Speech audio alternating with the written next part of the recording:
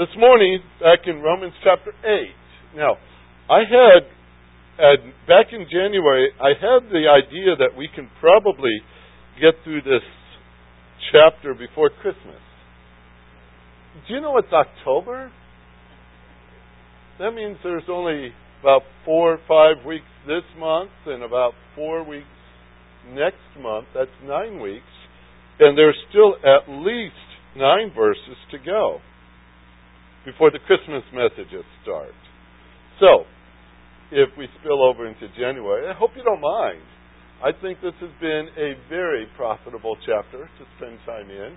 I love talking about our security in God's plan. And that's what we've been doing here for the last couple of weeks anyway. We've been in this paragraph from verse number 29 through verse number 30. We haven't even made it to 30 yet. But we're especially here in verse number 29. And I take you to that again today. Verse number 29, we're going to look especially at the last phrase of verse number 29, where it says, so that he would be the firstborn among many brethren. That's our passage today. But I'm going to start reading in verse 28 and give us a big context picture as we start in on this little part of it. And, of course, we'll have a word of prayer. In verse 28, and we know that God calls us all things to work together for good to those who love God, to those who are called according to His purpose. For those whom He foreknew, He also predestined to become conformed to the image of His Son, so that He would be the firstborn among many brethren. And those whom He predestined, He also called. And these whom He called, He also justified.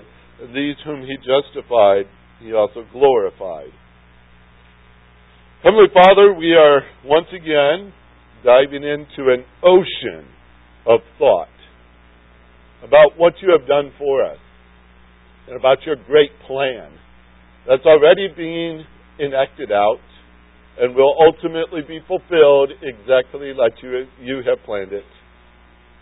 And it is a privilege not only to be a part of such a large, wonderful, incredible thing, but to know that You love us as individuals. And as an individual who was so in need of a Savior, You sent Your Son, our Lord Jesus Christ, to die in our place. That through faith in Him we might have the forgiveness of their sins, but also a relationship with You and our hope for eternal life. You have done it all, and we give You the glory for that and the credit as we even begin this morning. This incredible passage before us has been good for us to spend much time in. It is working in our hearts, Lord, as You always do, and it's helping us to see what You are doing. And I pray, Lord, that we might be receptive again as we open up Your Word today. Melt our hearts to see, to understand, and to appreciate even more Your great love for us. We thank You, Lord, for it. In Jesus' name, amen. The main statement we've been looking at in this paragraph, verse 28, 29, and 30, is verse 28. That one is very familiar to us about God working all things together. God causing all things together to come to a good thing. If we follow the literal Greek, we talked about this before, He is operating and working together all things into a good thing. Into a good thing. And it's according to His plan. He has a plan. Now, if I were to go to the grocery store this afternoon and go, I always go down, well, most of the time, I go down to the United store over there on Garriott by the Kmart. And I can walk in there and I know the bakery items are right there. But you move beyond that, there's sale items on the shelves, and you go a little further and there's the fruits section as you go there. And then all these things they call vegetables that look unusual items there. You go past that And you work your way around. You've got the ketchup, and you've got the salad dressings, and you've got the cheese. And most of you could do this, can't you? You know there's one aisle for cereal, and there's one aisle that has the coffee, and there's another aisle where you'll find the bread, and the eggs are in their right place. And after a while, you get used to everything in its right place. You know where it should be. Now, most of the time when I had to close that, sorry. The door was opening on me. Most of the time when we go into a store, we take our little list, or maybe big list for some of us, and you know, I've got to be here, I've got to be there, I've got to be here. And you don't buy the whole store, even though it feels like it. You don't buy the whole store. You take items out of it, put them in your cart, you buy that, and you take that home. When we see a verse like verse number 28, and we say all things, do you realize how big that topic is? When you consider your life, and just try for a moment, imagine that your life is a grocery store. All right? You have a little aisle here that represents your childhood. An aisle here that represents your brothers and sisters, and another section for your parents, another section for your grandparents, and for some of us, there's another section for our spouse, another section for our children, another section for the grandchildren, and some of you even have another section for great-grandchildren. Maybe there's even more than that. And you've got a section there for your education, where you went to school as a young person, where you go to school you're in high school, or where you're going into school at college. You have another section there, and you have these aisles labeled education. And then you go around the corner, and there's occupation, and you've got items on the shelf that represent the various jobs you've had, and maybe it was in fast foods, and maybe you worked your way up to a manager, or maybe you're into some sort of business or computer or some sort of medical field or so. You can picture that aisle, can't you? And there's other aisles that might represent how many times you've needed medical assistance. Some of us might take two aisles for such a thing. But all the various things we've been through for medical needs, or you've got another aisle here that represents your hopes and your dreams and your plans, and another aisle here that represents the fellowship you've had with other Christians and the churches you've attended, the places you've lived, and on and on and on. You've got a picture in your mind? Now, when God says He's working all things together, He's taking the whole store, folks. He's not just taking one shelf in your life. He's not taking one part of your life. He's not just taking this piece and that piece, selectively choosing from that. But our God so amazingly takes everything and makes one good thing. That's verse 28. Just stopping and thinking that through, it expands the mind, doesn't it? To think, wow, really? Can God do such a thing? Yes. Matter of fact, think of the variety that this whole room represents, because not all of us have the same education, the same family, the same, all those things. It's all different. And yet God can take all of those various things and come out with one good thing. This is a fascinating part of verse number 29.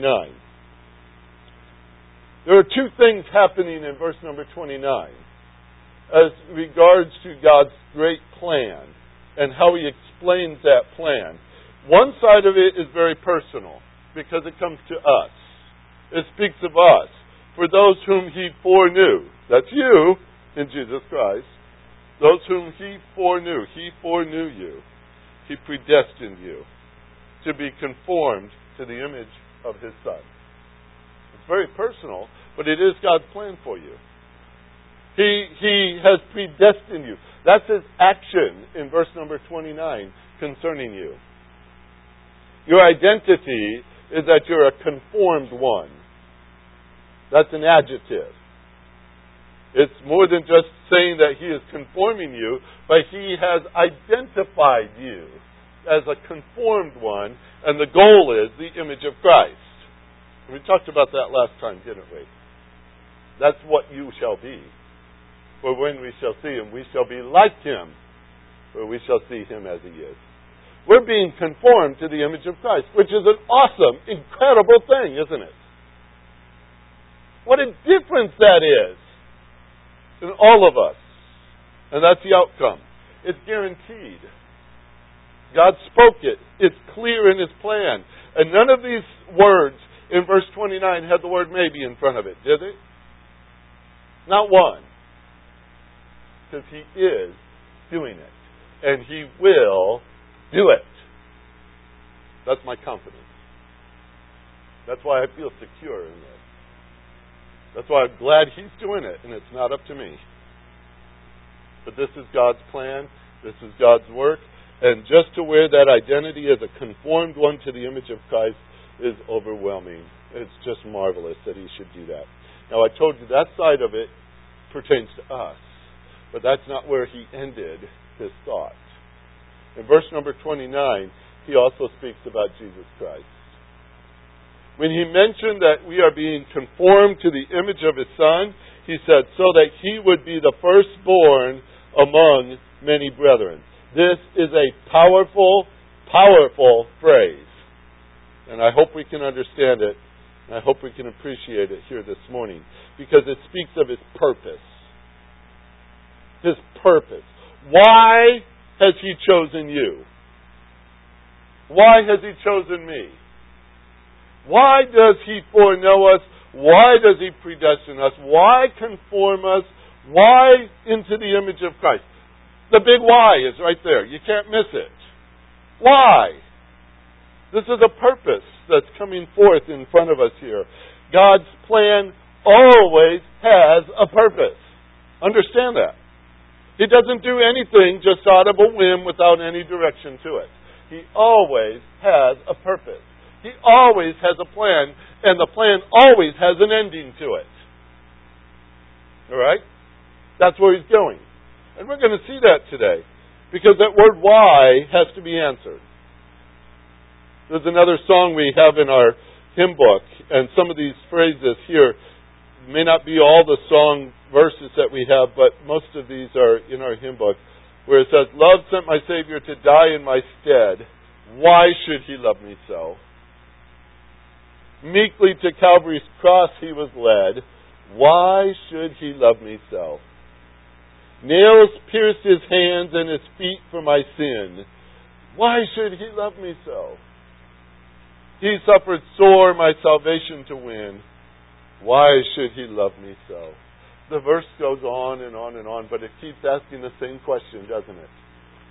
The conclusion of the song. Why should He love me so? Why should He love me so? Why should my Savior to Calvary go? Why should He love me so? I can't help but ask questions like that when I read chapter 8 of the book of Romans. I can't help but think that. Why would He love me like that? Grammatically, what the rest of verse 29 does is just incredible. I could look at it and I could speak to you from the Greek syntax and all those wonderful... Now, syntax, that's S-Y-N, not S-I-N, tax.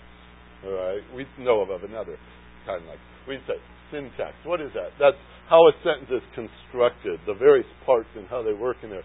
And it gets rather technical, but I'll just give you this, and this might help it. That the last phrase is a purpose clause. All right? He's going to give us a purpose. And the way he explains it is, this is the limit that He sets up. All right? Now, follow this idea. Earlier he says He's predestined us. Remember the word predestined was defined like setting the horizon, setting the borders up. This is what it looks like. Inside of this is where He's at work. This is His predestined territory that He's working in our life. But it has its border. It has its limit. It has the place where it's going to, where it's going to set up and stop. That's the goal. All right? This is a very appropriate phrase that He's giving to us, because we think, and we're like this because we're human, we think, well, it's all about bringing us into the image of Christ. And I like that. But it doesn't stop there. Okay? Many times we stop with ourselves because that's all we know. Talk about me. That's what we like. Just talk about what I'm going to get out of this. He says, yes, that's what I'm doing with you. But that's not the borderline. That's not the end of the line. That's not where the action finishes. The action finishes with this phrase that he is going to, I just lost it. Here it is. That Christ would be the firstborn among many brethren. That's where it's going. All right? That's the goal. Okay, let's walk it through just very carefully and look at the words for a minute. Brethren, who's that? That's us. All right, we're still in the phrase. Okay, the firstborn among many brethren. You are being made in the image of Christ. Scripture also says you're not only heirs of God, but you're what? Joint heirs with Christ. You are considered His brother. All right, we use the word brethren. Big term. Okay, you guys, ladies could fit in there too, can't you? It's the brethren. It's those who are His siblings, so to speak, His brothers. Now, we say, okay, this is about the brothers. But what about Him? Firstborn among many brethren. Firstborn. The word is preeminent. Preeminent. That means He's first and He's above all in the concept. He might have the preeminence. I'm going to show you some very incredible passages. One's in Colossians chapter 1, and I encourage you to turn there with me for a minute. We're going to see a lot of verses here for the next few minutes. But I'm going to explain what I'm going to show you. You ready? This is the phrase, this is what we're studying. The Father who is doing all this work has such a view of His Son. His view of His Son is so great that it satisfies the Father to make all believers into His image and to bring Him, His Son, glory as the firstborn among us. So His work for us is to make us like Christ, but His work with Christ is to make Him first of all the brethren. That He would have the preeminence. Colossians 1, verse 18. You've made your way over there. It speaks of Jesus Christ. Well, backs up to verse 14. Verse 18 is a key. But speaking of Christ, in whom we have the redemption, verse 14 says, the forgiveness of sins. He, speaking of Jesus Christ, is the image of the invisible God, the firstborn of all creation. We'll come back to that, but that doesn't mean Christ was made. All right? Verse 16, for by Him all things were created, both in the heavens and on earth, visible and invisible, whether thrones or dominions or rulers or authorities, all things have been created through Him. And read the next three words. And for Him. Have you ever stopped to contemplate those three words? Does that include you? You have been created for Him.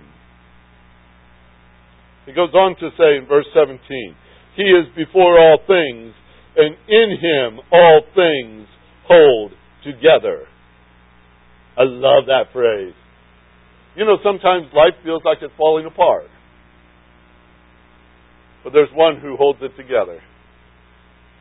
And He holds it together.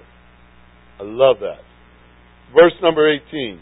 He is the head of the body, the church. He is the beginning, the firstborn from the dead. Hold that thought. There it is again. Firstborn from the dead, so that He Himself will come to have first place in everything. For it was the Father's good pleasure for all the fullness to dwell in Him, and through Him to reconcile all things to Himself, having made peace through His blood. But look at that verse 18 again. Why did God do this? That He would come to have first place in everything. In everything. Now, you're in Colossians, back up about 3 chapters into Philippians, chapter number 2. Chapter number 2. Another familiar passage to you. Start with verse 4. Do not merely look out for your own personal interest, but also for the interest of others. Have this attitude in yourself, which was also in Christ Jesus. Now that's our application before we even go into the illustration of what we're to be like. So he starts to describe Jesus Christ, who, although He existed in the form of God, did not regard equality with God a thing to be grasped, but emptied Himself, taking the form of a bondservant, being made in the likeness of men, being found in appearance as a man, He humbled Himself by becoming obedient to the point of death, even death on a cross. That is really hard to fathom. He's speaking about God. Jesus Christ our Savior, who is God, humbling Himself to that very point of dying on a cross for you and me. That's humbling just to understand it. But this is what He's done for us. For this reason, Paul goes on to add, God highly exalted Him. Wouldn't you? But God can do it, you see. God highly exalted Him and bestowed on Him a name which is above every name, so that at the name of Jesus every knee will bow, of those who are in heaven and on earth and under the earth, and every tongue will confess that Jesus Christ is Lord, to the glory of God the Father. Aren't those powerful words? This is to God's glory that we exalt His Son and declare Him Lord. Ephesians, back up another book, chapter number 1. Ephesians 1, verse number 9 and verse 10.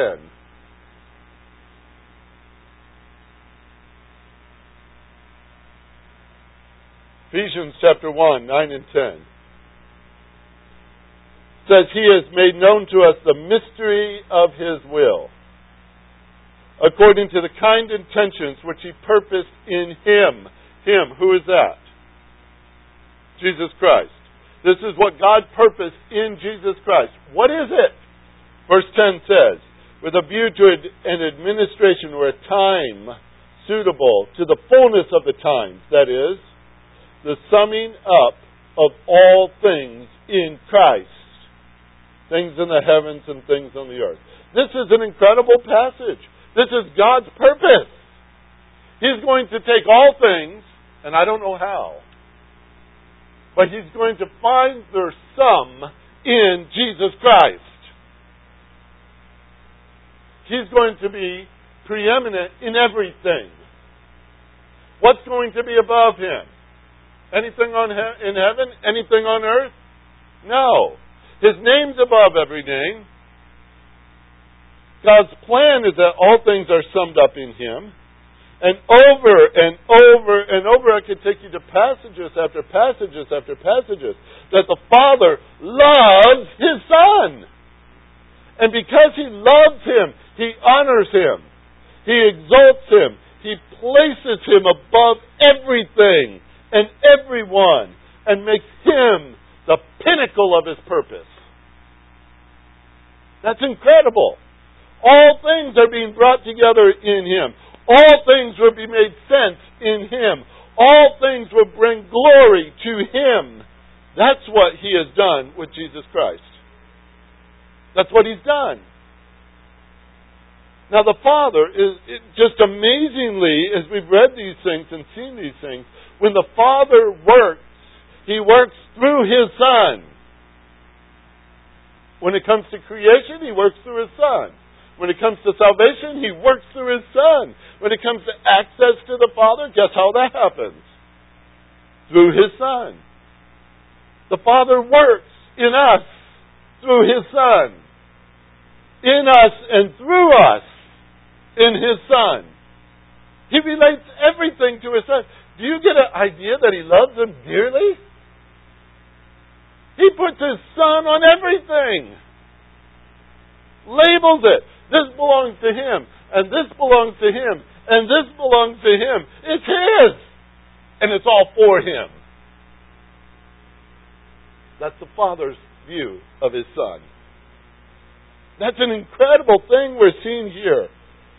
He says, even to the point, you can't be saved without Christ.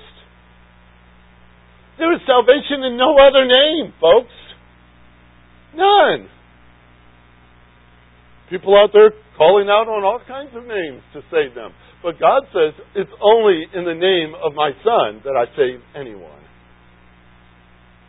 That's what it is. He says, you can come to me, and you come only by approaching through my Son. No one comes to the Father but through Him. That's God's plan. That's God's plan. Now, I'm walking you through this because when we see the word firstborn pop up on the page, this is what He has done. He made Him first. See? First in all things. You know, when Jesus was born naturally, we read in Scripture that He was the firstborn of Mary, right? She brought forth her firstborn Son and laid Him in a manger. We read that in the Old Testament as well when it talks about God's choosing of the firstborn in each family. We're talking about that on Sunday nights.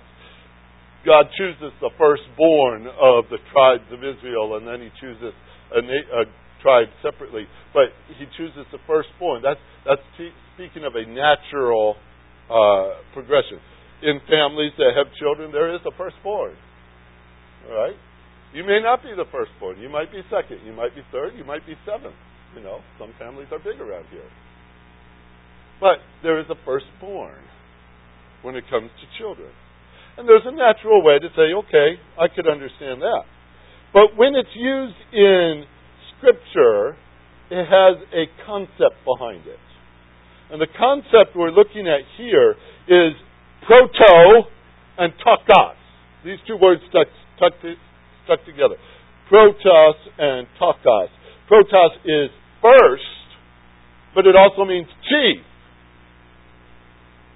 It speaks of that which is sometimes the best, or the most important, or the first thing, or the foremost, or the leading. It talks about that which is preeminent in that nature. It's first. And tokos is the word for one that's begotten. We use it for giving birth and such like that.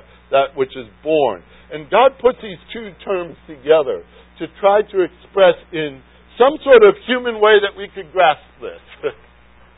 That Christ is to be first. Yes, He's making us all like Him. Why? Because Christ is first. And if God wanted you to be the best, He said, then you'd have to be like His Son. You see? So that's why He's doing that. That we all may be like Him. But when we stand in glory someday, and we all resemble Christ as God has designed it to be so, not one of us is going to say, I'm first in this group. Because there's only one who is first. We are all copies. He is the original. He is the one we're copied from. That's why He puts Him as the firstborn. Firstborn, it's mentioned often in Scripture. We saw that in Colossians 1:15. I told you I'd mention this. It says where He is the firstborn of all creation. And then it goes on to say that He created it all. But here's the amazing thing. Not only did He create it all, and He created mankind, but then He put on flesh. And He dwelt among us. What an incredible God we have. That He should come down to our level. that he should put on creation as well as be creator at the same time. Really, theologically, it goes way beyond our circuits to handle it. But when you start to think it through, there is no other person in the flesh greater than Jesus Christ. That's who he is. The firstborn of all creation. We've had great people on this planet. Starting all the way back from the beginning to where we are now. And sometimes they say, well, that person was significant in history. That person did something so special in history, we still talk about it today. Interesting individuals, eccentric individuals, all kinds of individuals. Some that stand out that we read in our history book and say, that person was important. But Jesus Christ is first of all. Of all. Who's ever walked on this planet, he's first of all creation. The Creator took on flesh and dwelt among us. It said in Colossians, that was Colossians 1:15. 1:18, it says he's the firstborn from the dead. The firstborn from the dead. Now, were there people in the Old Testament brought back from the dead? Yes, there were. Matter of fact. Little boy dies, in walks Elisha, brings her back to life. We've got all kinds of interesting stories like that. And we say, well, that's curious. All right, you go into the New Testament. Did Jesus Christ bring anybody back from the dead? Many times, matter of fact. I heard one commentator say it this way, and it was just being comical a little bit, but Jesus messed up every funeral he went to. He'd bring them back from the dead. Lazarus, the widow's son. We have example after example of people, but they died and they were brought back before Jesus died and rose again. So why would his be first? Was it first in order? No, not necessarily in time, not necessarily in chronology, but in what it was first. Because no one has ever brought themselves back from the dead. But Jesus Christ did.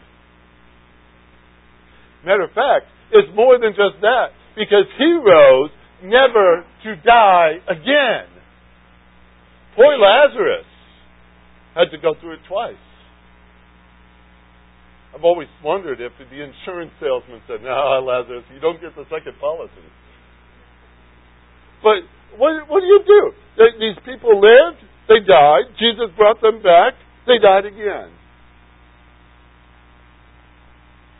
Jesus never dies again. He's the first of that order. He's the firstborn from the dead. He's unique in that. No one else knows that but him. But someday you will. When we go to be with the Lord, when these bodies eventually die, he is the resurrection and the life. And he will bring us back, and we shall be with him forever, never to die again. We're going to be after his copy, you see. But he's firstborn in that department too. He's preeminent in that department too. There's no one else like him. Nor will there ever be. Now I find this interesting. As I've gone through these firstborn passages, I stumbled on a handful of them in the book of Hebrews. I want to show these to you just for a minute. Hebrews chapter 1, verse number 6. Hebrews chapter 1, verse 6. Again, a really fascinating passage about the Father's love for His Son. And in verse number 5, he says, "For to which of the angels did He ever say, 'You are my Son, today I have begotten you'? And again, 'I will be a father to him, and he shall be a son to me'?" Did God ever say that to an angel? No. He didn't say, "Hey, Michael, we're going to have a special thing. You're going to be my son, and I'm going to be your..." He never said that to Michael or Gabriel or those angels. He didn't say that. That's what the question is in verse 5. But verse number 6 says this, "And when He again brings the firstborn into the world," that's Jesus Christ, He says, "Let all the angels of God worship Him." Now, the angels had a rule. God had instructed these angels. And they knew it well because they rehearsed it and they even spoke it to people who would fall down in front of an angel and worship them. They said, oh, no. You don't worship angels. God's rule. You don't worship us, you worship Him. Angels knew that. They knew they were designed to worship God only. And what did this verse tell us then? When Jesus Christ is brought into the world as the firstborn, He says to the angels, worship Him. Who is He? He's God. The angels worship Him. Who else do they worship? No one else. He's first in who they worship because He's God. I find that interesting. That's related there. We could jump down to chapter 12 of Hebrews, verse number 23. Look at this verse. Now, I always back up one verse. You're getting used to that, I think. Verse number 22. For you have come to Mount Zion, to the city of the living God, the heavenly Jerusalem, to myriads of angels, to the general assembly, and the church of the firstborn who are enrolled in heaven, and to God the judge of all, and to the spirits of the righteous made perfect, and to Jesus the mediator of the new covenant, and to the sprinkled blood which speaks of blood better than Abel's. Now back up to verse 22. 23. To the general assembly and the church of the firstborn. The church of the firstborn. By being a believer in Jesus Christ, you are a member of His church. He said, I will build my church, right? You're a member of that church. You belong to it. But who does the church belong to? It's the church of the firstborn. It belongs to Him. And they wear His identity. But the church is unique. The church is not a business, folks. Though our world looks at it like it is. They look at it as a place with an address, a place with a telephone number, a place where you have to fill out IRS documents once a year or so. They look at the church as a business. They look at the pastors as self-employed sometimes. They have all kinds of interesting terms for us. But they're trying to put us into their little box of what this world views as a functioning organization. The church is an organism, not an organization. It is the body of Christ. It is not just a building. It's not just a phone number. It's not just lights and pulpits and pews and hymn books. It's people bought with the blood of Jesus Christ. They belong to Him. They wear His name. The church is His. It's the church of the firstborn. It belongs to Him. We belong to Him because He has saved us. Hebrews tells us that. We've got passages after passages. You could add Revelation 1:5. I'm not going there right now. Revelation chapter 1 verse 5 also talks about Him being the firstborn of the dead once again. But why did I walk you down this road? Because when I go back to our Romans passage here, Romans chapter 8, and in verse number 29, this is God's plan. You are to be like Christ, because Christ is to be first. Christ is to be first. When we all stand in glory together, and we all resemble Christ, and the Father is pleased, His Son will have preeminence. His Son will stand out. He will be unique. Now, I bring all that to you today. I've got to stop. I heard somebody's beep went off. 12 o'clock. All right. This is what I saw just the other day, or just wrap it up this way. I'm sitting in an airplane, and I'm looking up at the first class section. All right? And, you know, it used to be they had these huge curtains and everything that they'd spread across there. You can't watch those people. They're important people, I guess. They have wider seats and they get better food or something. I don't know. But that's first class, and I'm always back there. The airplane I was on had a curtain. It was this wide and this tall. And that was it. And I almost laughed out loud when I saw that thing. That was the only barrier between us and first class, was that bitty little curtain.